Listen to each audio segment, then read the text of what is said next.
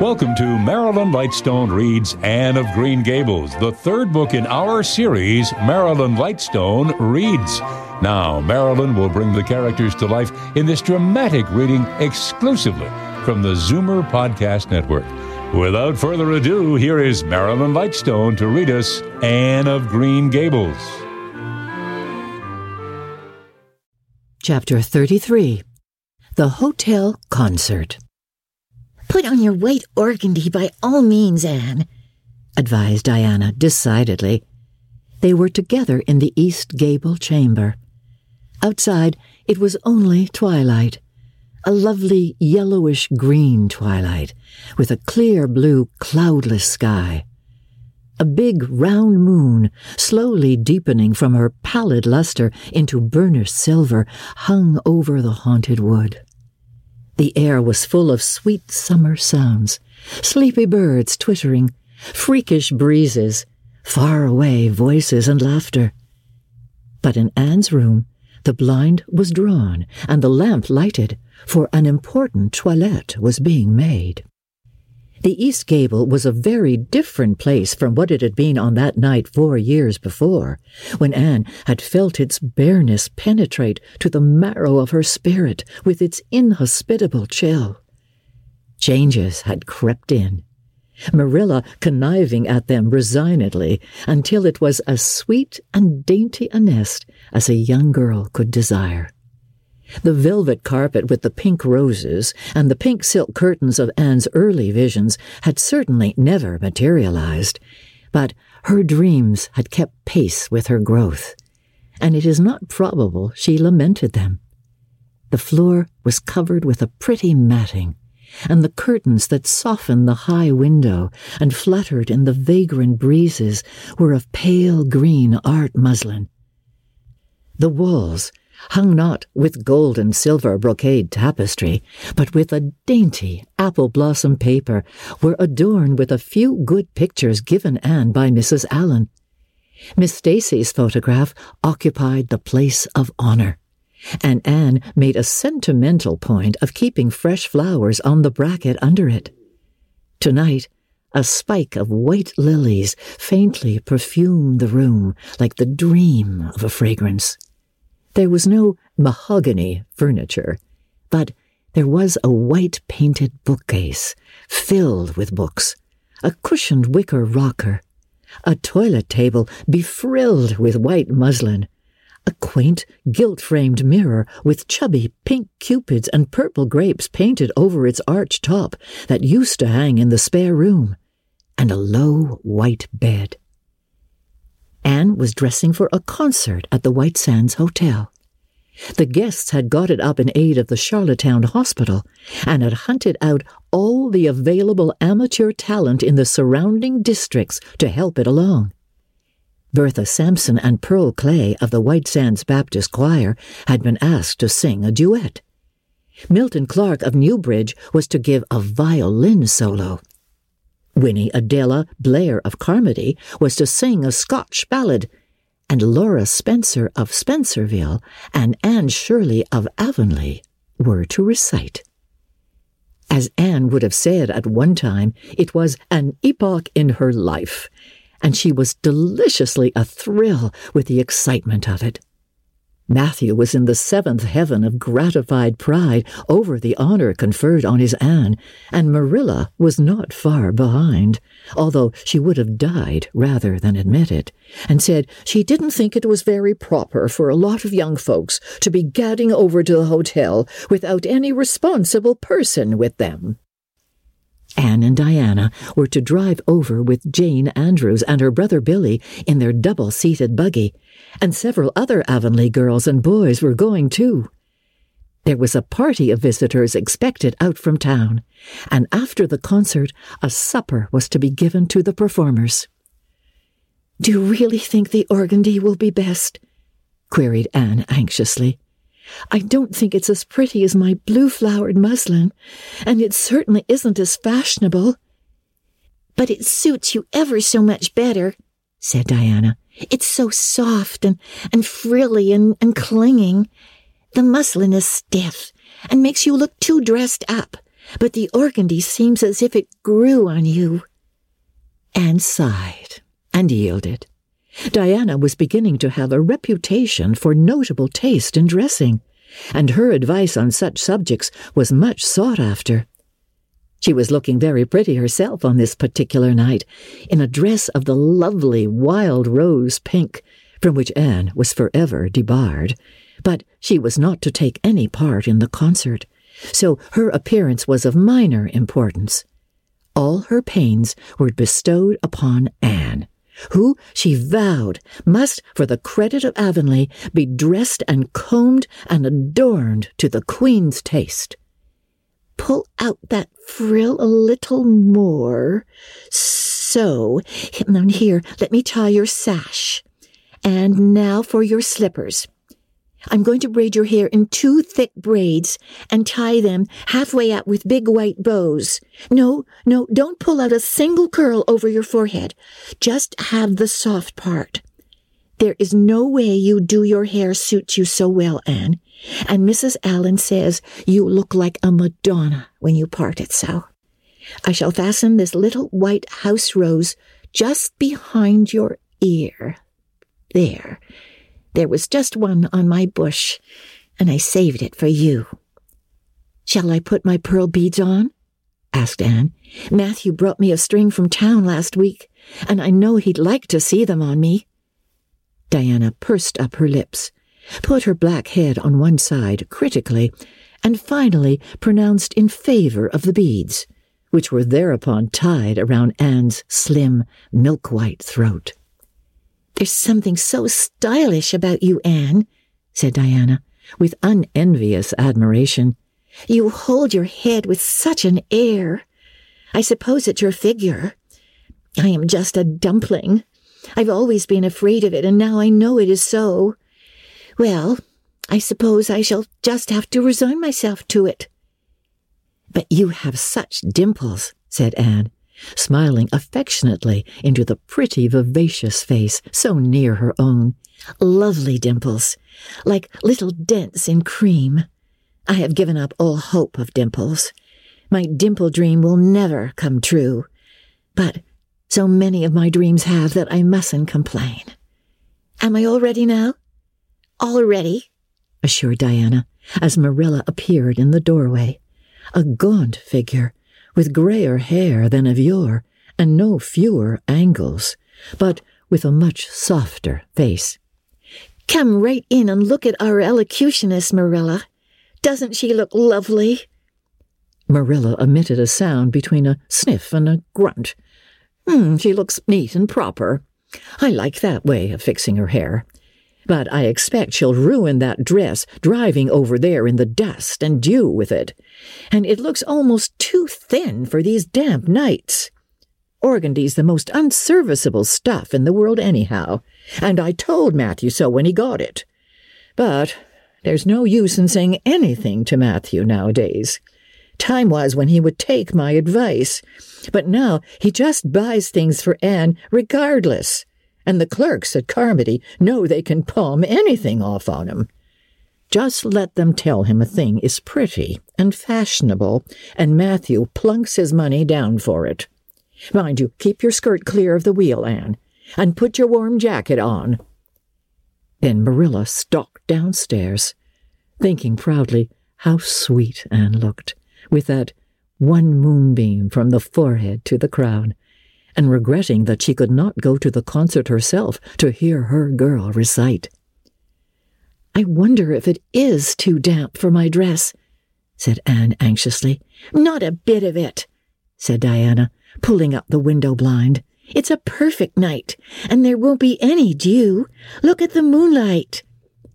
"I'm so glad my window looks east into the sun rising," said Anne, going over to Diana. "It's so splendid to see the morning coming up over those long hills and glowing through those sharp fir tops.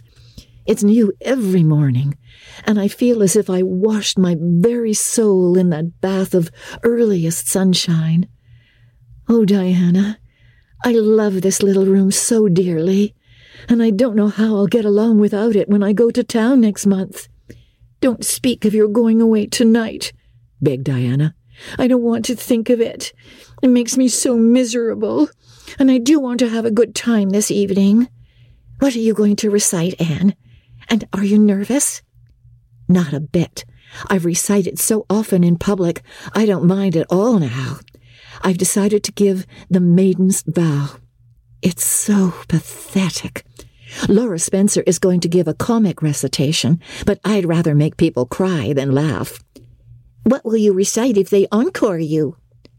"They won't dream of encoring me," scoffed Anne, who was not without her own secret hopes that they would, and already visioned herself telling Matthew all about it at the next morning's breakfast table. "Oh, there are Billy and Jane now. I hear the wheels. Come on."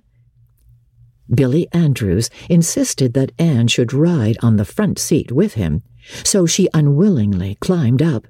She would have much preferred to sit back with the girls, where she could have laughed and chattered to her heart's content. There was not much of either laughter or chatter in Billy. He was a big, fat, stolid youth of 20, with a round, expressionless face and a painful lack of conversational gifts. But he admired Anne immensely, and was puffed up with pride over the prospect of driving to White Sands with that slim, upright figure beside him. Anne, by dint of talking over her shoulder to the girls, and occasionally passing a sop of civility to Billy, who grinned and chuckled and never could think of any reply until it was too late, contrived to enjoy the drive in spite of all. It was a night for enjoyment. The road was full of buggies, all bound for the hotel, and laughter, silver clear, echoed and re-echoed along it. When they reached the hotel, it was a blaze of light from top to bottom. They were met by the ladies of the concert committee, one of whom took Anne off to the performers' dressing room, which was filled with the members of a Charlottetown symphony club, among whom Anne felt suddenly shy and frightened and countrified. Her dress, which in the East Gable had seemed so dainty and pretty, now seemed simple and plain. Too simple and plain, she thought, among all the silks and laces that glistened and rustled around her. What were her pearl beads compared to the diamonds of the big, handsome lady near her? And how poor her one wee white rose must look beside all the hothouse flowers the others wore. Anne laid her hat and jacket away, and shrank miserably into a corner. She wished herself back in the white room at Green Gables. It was still worse on the platform of the big concert hall of the hotel, where she presently found herself. The electric lights dazzled her eyes. The perfume and hum bewildered her. She wished she were sitting down in the audience with Diana and Jane, who seemed to be having a splendid time away at the back. She was wedged in between a stout lady in pink silk and a tall, scornful-looking girl in a white lace dress. The stout lady occasionally turned her head squarely around and surveyed Anne through her eyeglasses until Anne, acutely sensitive of being so scrutinized, felt that she must scream aloud. And the white lace girl kept talking audibly to her next neighbor about the country bumpkins and rustic bells in the audience, languidly anticipating such fun from the displays of local talent on the program. Anne believed that she would hate that Weiss lace girl to the end of life. Unfortunately for Anne, a professional elocutionist was staying at the hotel and had consented to recite.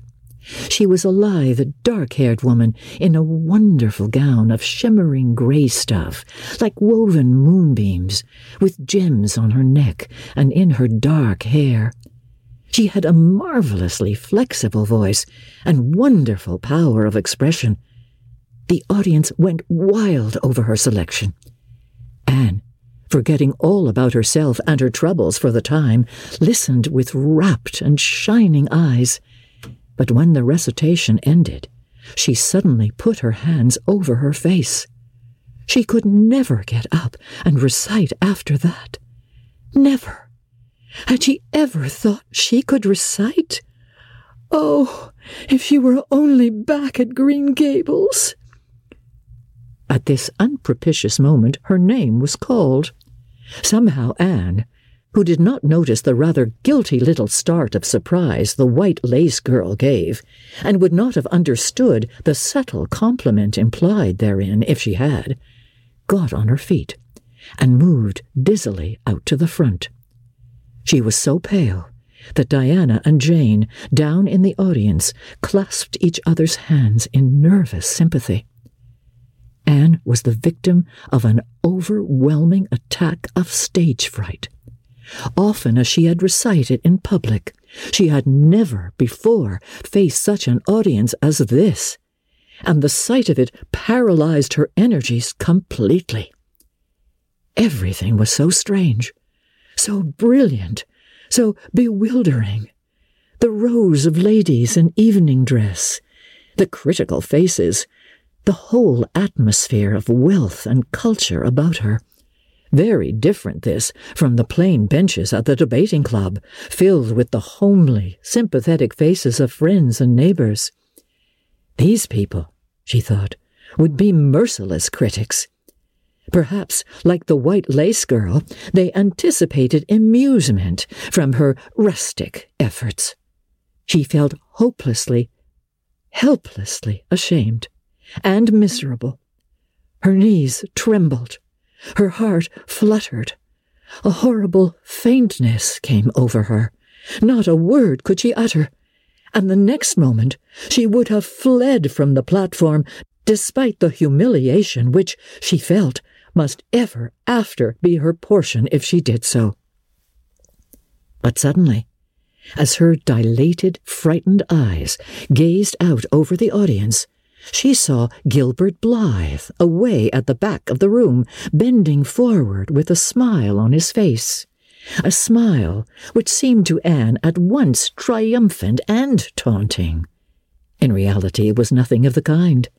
Gilbert was merely smiling with appreciation of the whole affair in general, and of the effect produced by Anne's slender white form and spiritual face against a background of palms in particular.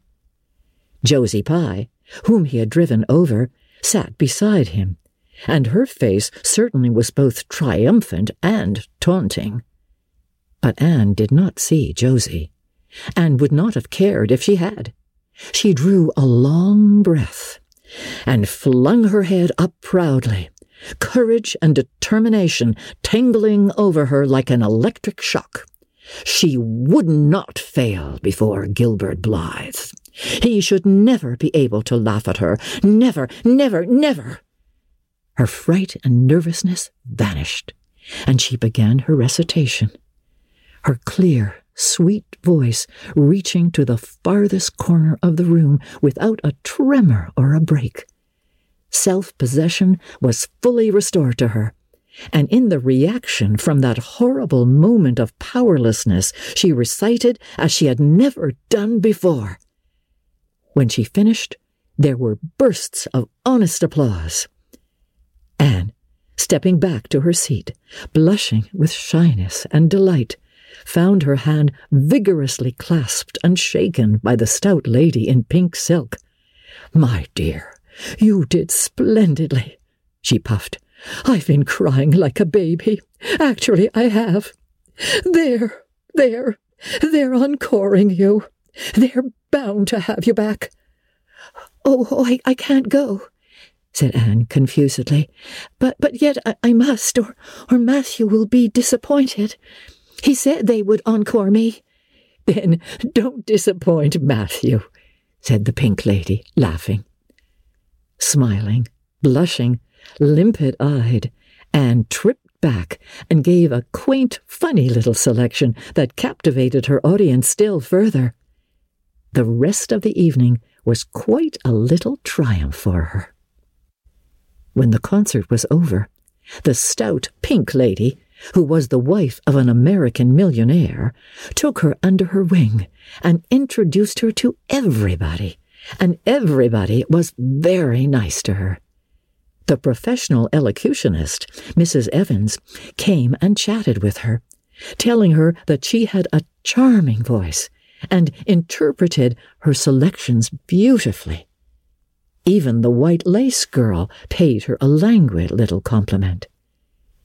They had supper in the big, beautifully decorated dining room. Diana and Jane were invited to partake of this also, since they had come with Anne, but Billy was nowhere to be found, having decamped in mortal fear of some such invitation. He was in waiting for them with the team, however, when it was all over, and the three girls came merrily out into the calm, white moonshine radiance. Anne breathed deeply and looked into the clear sky beyond the dark boughs of the firs. Oh, it was good to be out again in the purity and silence of the night. How great and still and wonderful everything was, with the murmur of the sea sounding through it, and the darkling cliffs beyond like grim giants guarding enchanted coasts. "Hasn't it been a perfectly splendid time?" sighed Jane as they drove away. "I just wish I was a rich American and could spend my summer at a hotel and wear jewels and low-neck dresses and have ice cream and chicken salad every blessed day. I'm sure it would be ever so much more fun than teaching school. Anne, your recitation was simply great, although I thought at first you were never going to begin. I think it was better than Mrs. Evans." "Oh, no, don't say things like that, Jane," said Anne quickly, "because it sounds silly.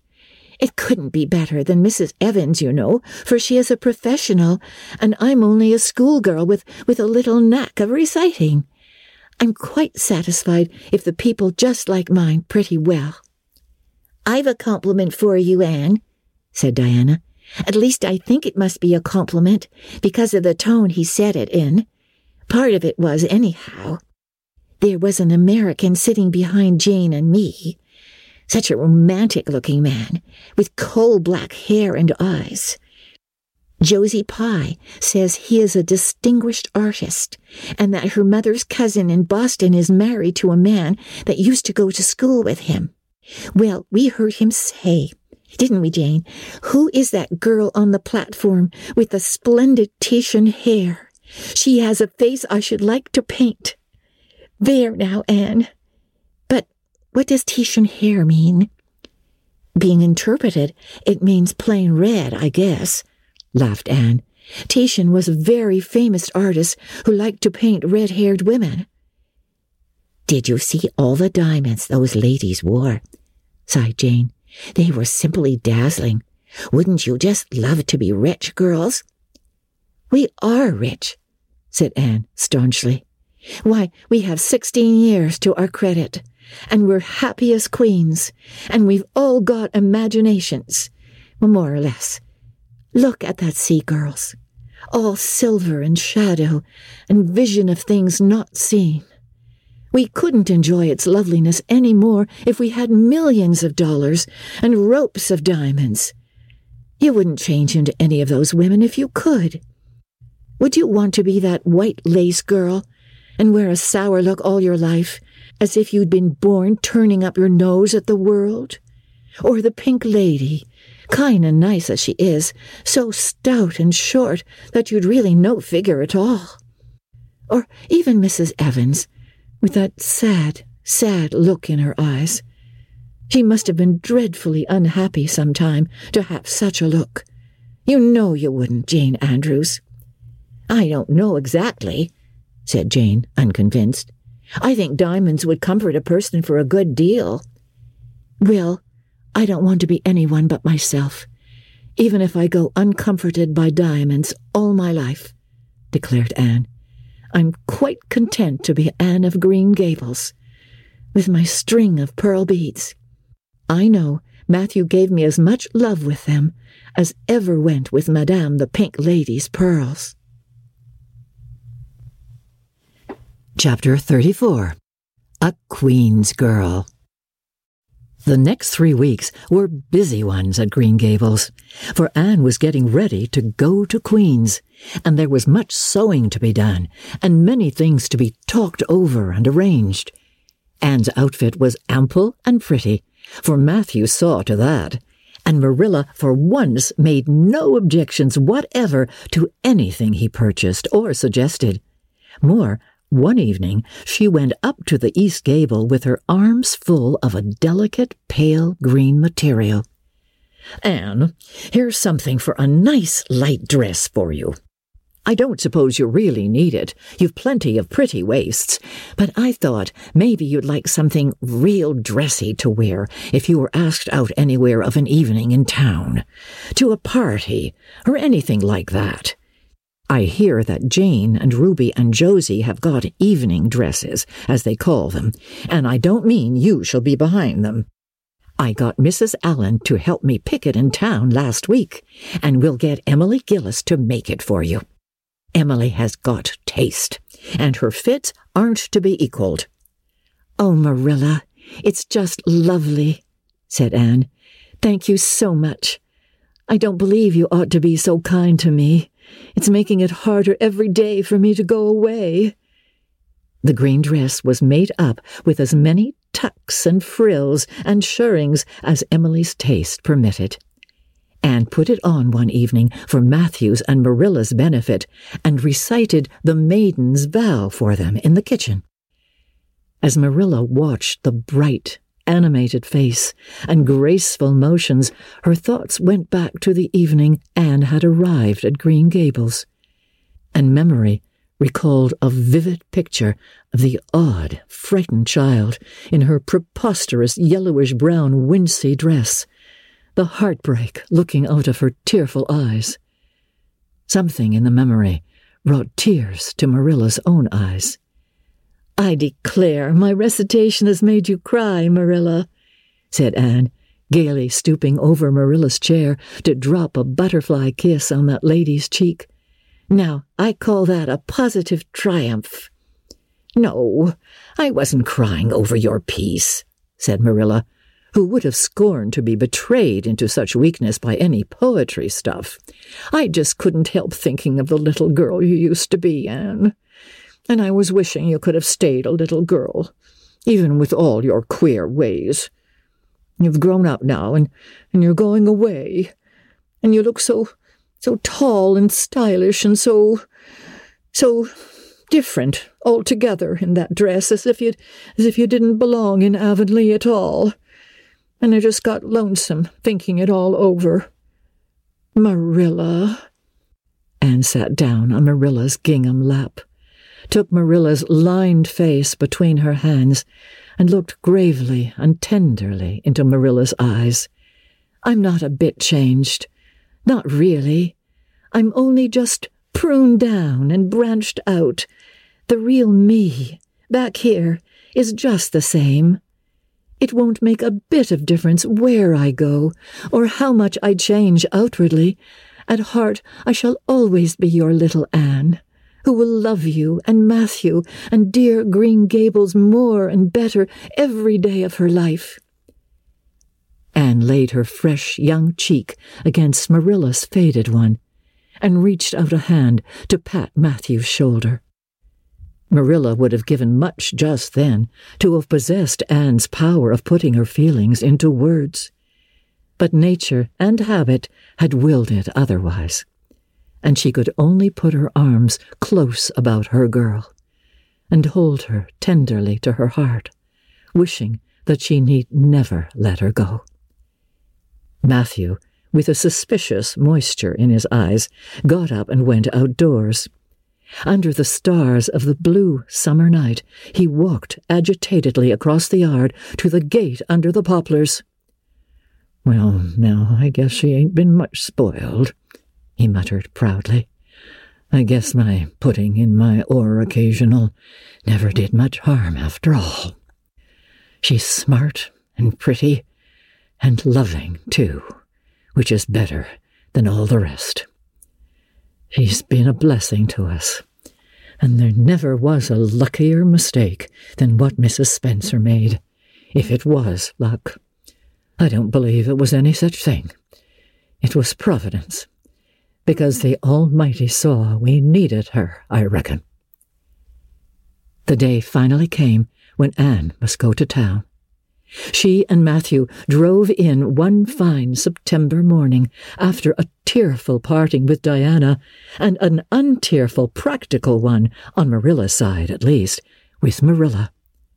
But when Anne had gone, Diana dried her tears and went to a beach picnic at White Sands with some of her Carmody cousins, where she contrived to enjoy herself tolerably well, while Marilla plunged fiercely into unnecessary work and kept at it all day long with the bitterest kind of heartache, the ache that burns and gnaws and cannot wash itself away in ready tears. But that night, when Marilla went to bed, acutely and miserably conscious that the little gable room at the end of the hall was untenanted by any vivid young life, and unstirred by any soft breathing, she buried her face in her pillow and wept for her girl in a passion of sobs that appalled her when she grew calm enough to reflect how very wicked it must be to take on so about a sinful fellow creature. Anne and the rest of the Avonlea scholars reached town just in time to hurry off to the academy. That first day passed pleasantly enough in a whirl of excitement, meeting all the new students, learning to know the professors by sight, and being assorted and organized into classes. Anne intended taking up the second-year work, being advised to do so by Miss Stacy.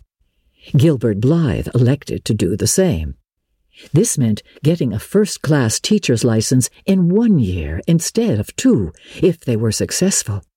But it also meant much more and harder work. Jane, Ruby, Josie, Charlie, and Moody Spurgeon, not being troubled with the stirrings of ambition, were content to take up the second-class work. Anne was conscious of a pang of loneliness when she found herself in a room with 50 other students, not one of whom she knew, except the tall, brown-haired boy across the room. And knowing him in the fashion she did not help her much, as she reflected pessimistically.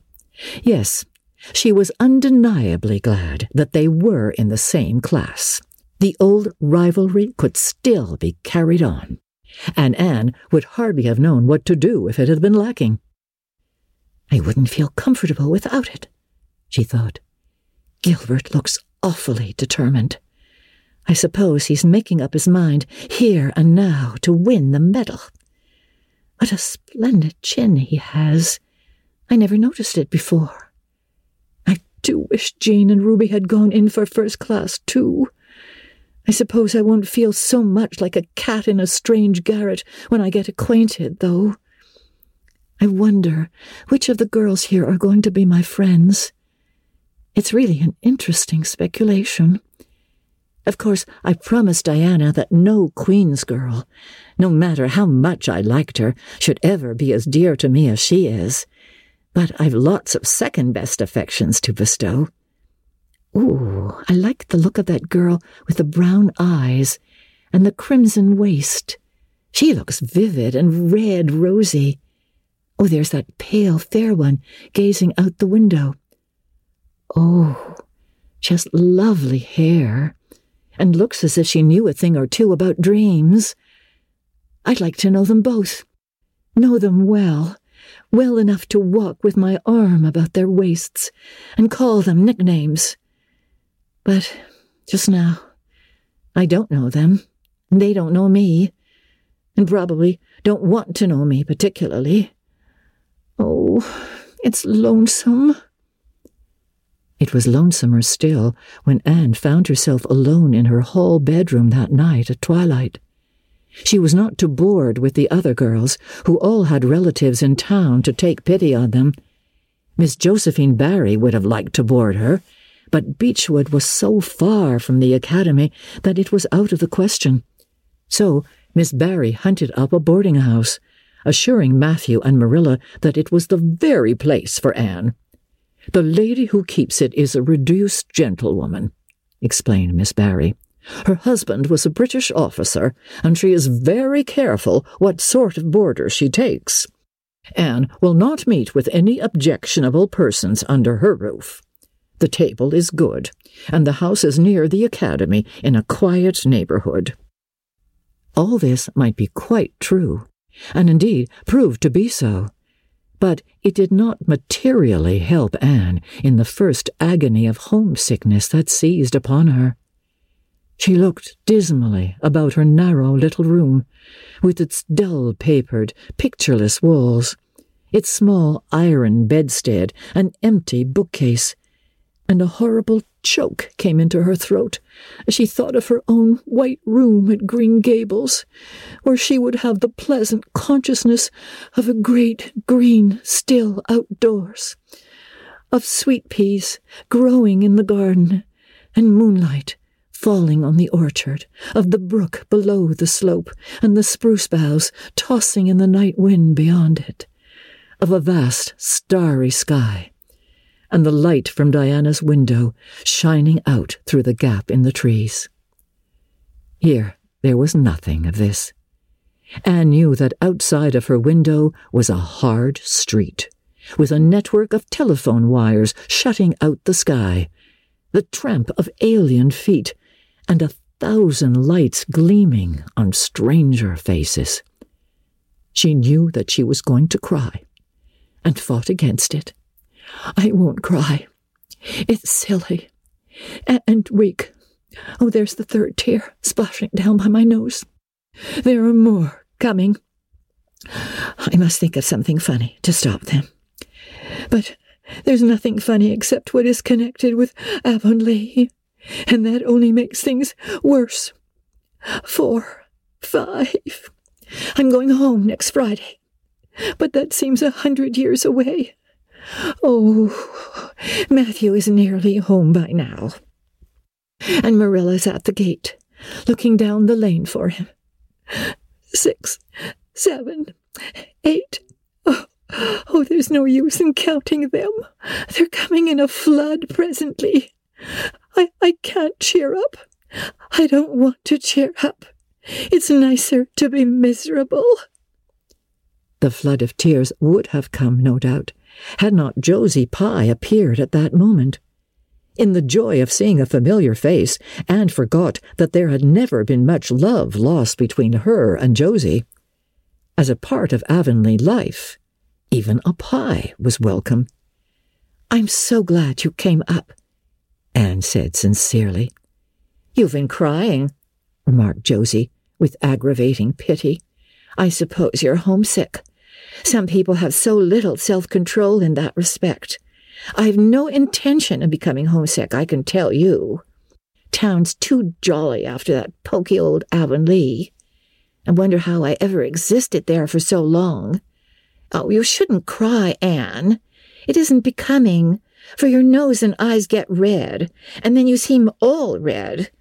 I'd a perfectly scrumptious time in the academy today.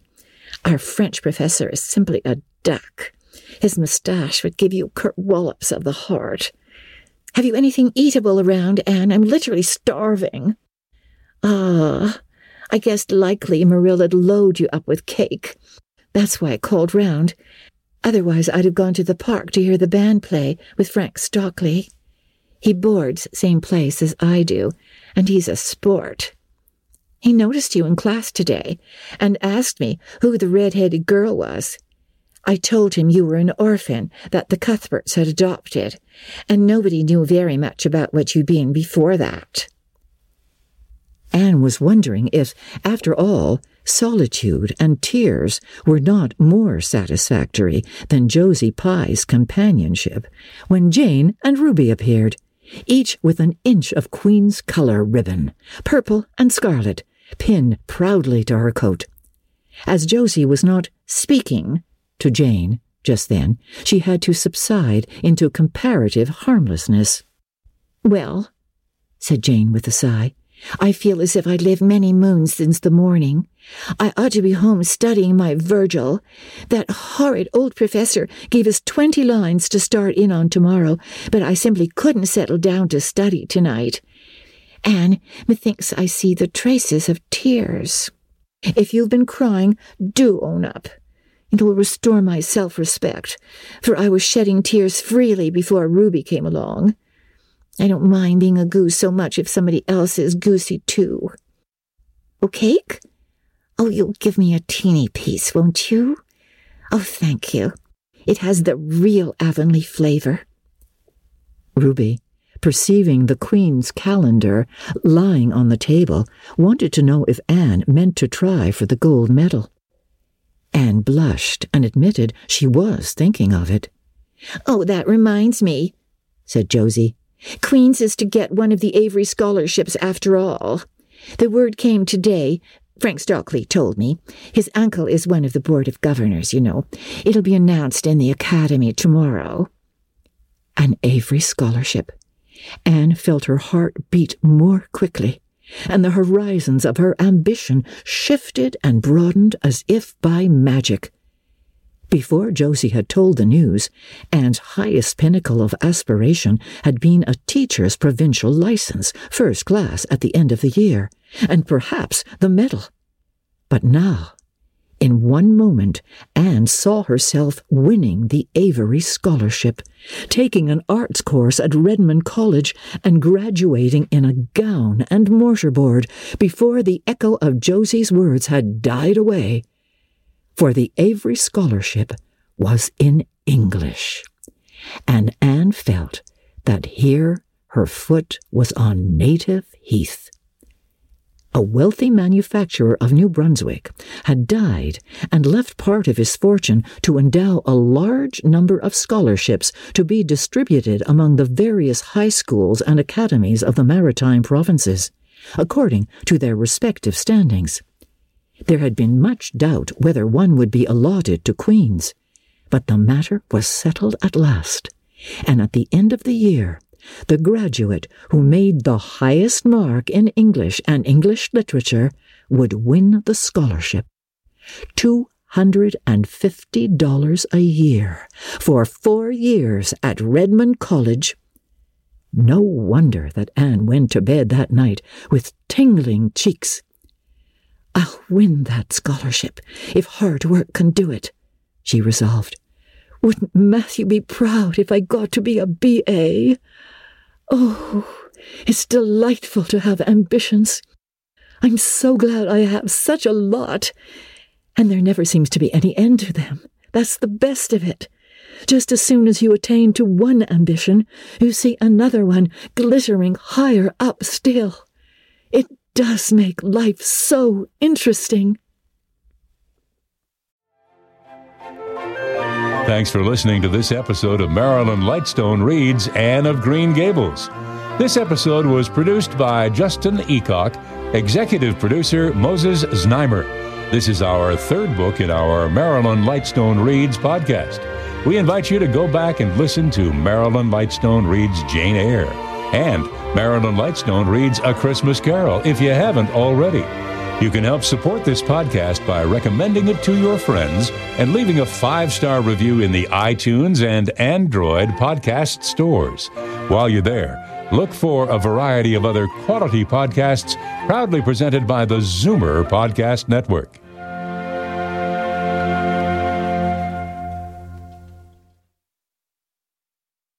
This podcast is proudly produced and presented by the Zoomer Podcast Network, home of great podcasts like Marilyn Lightstone Reads, Idea City on the Air, and The Garden Show.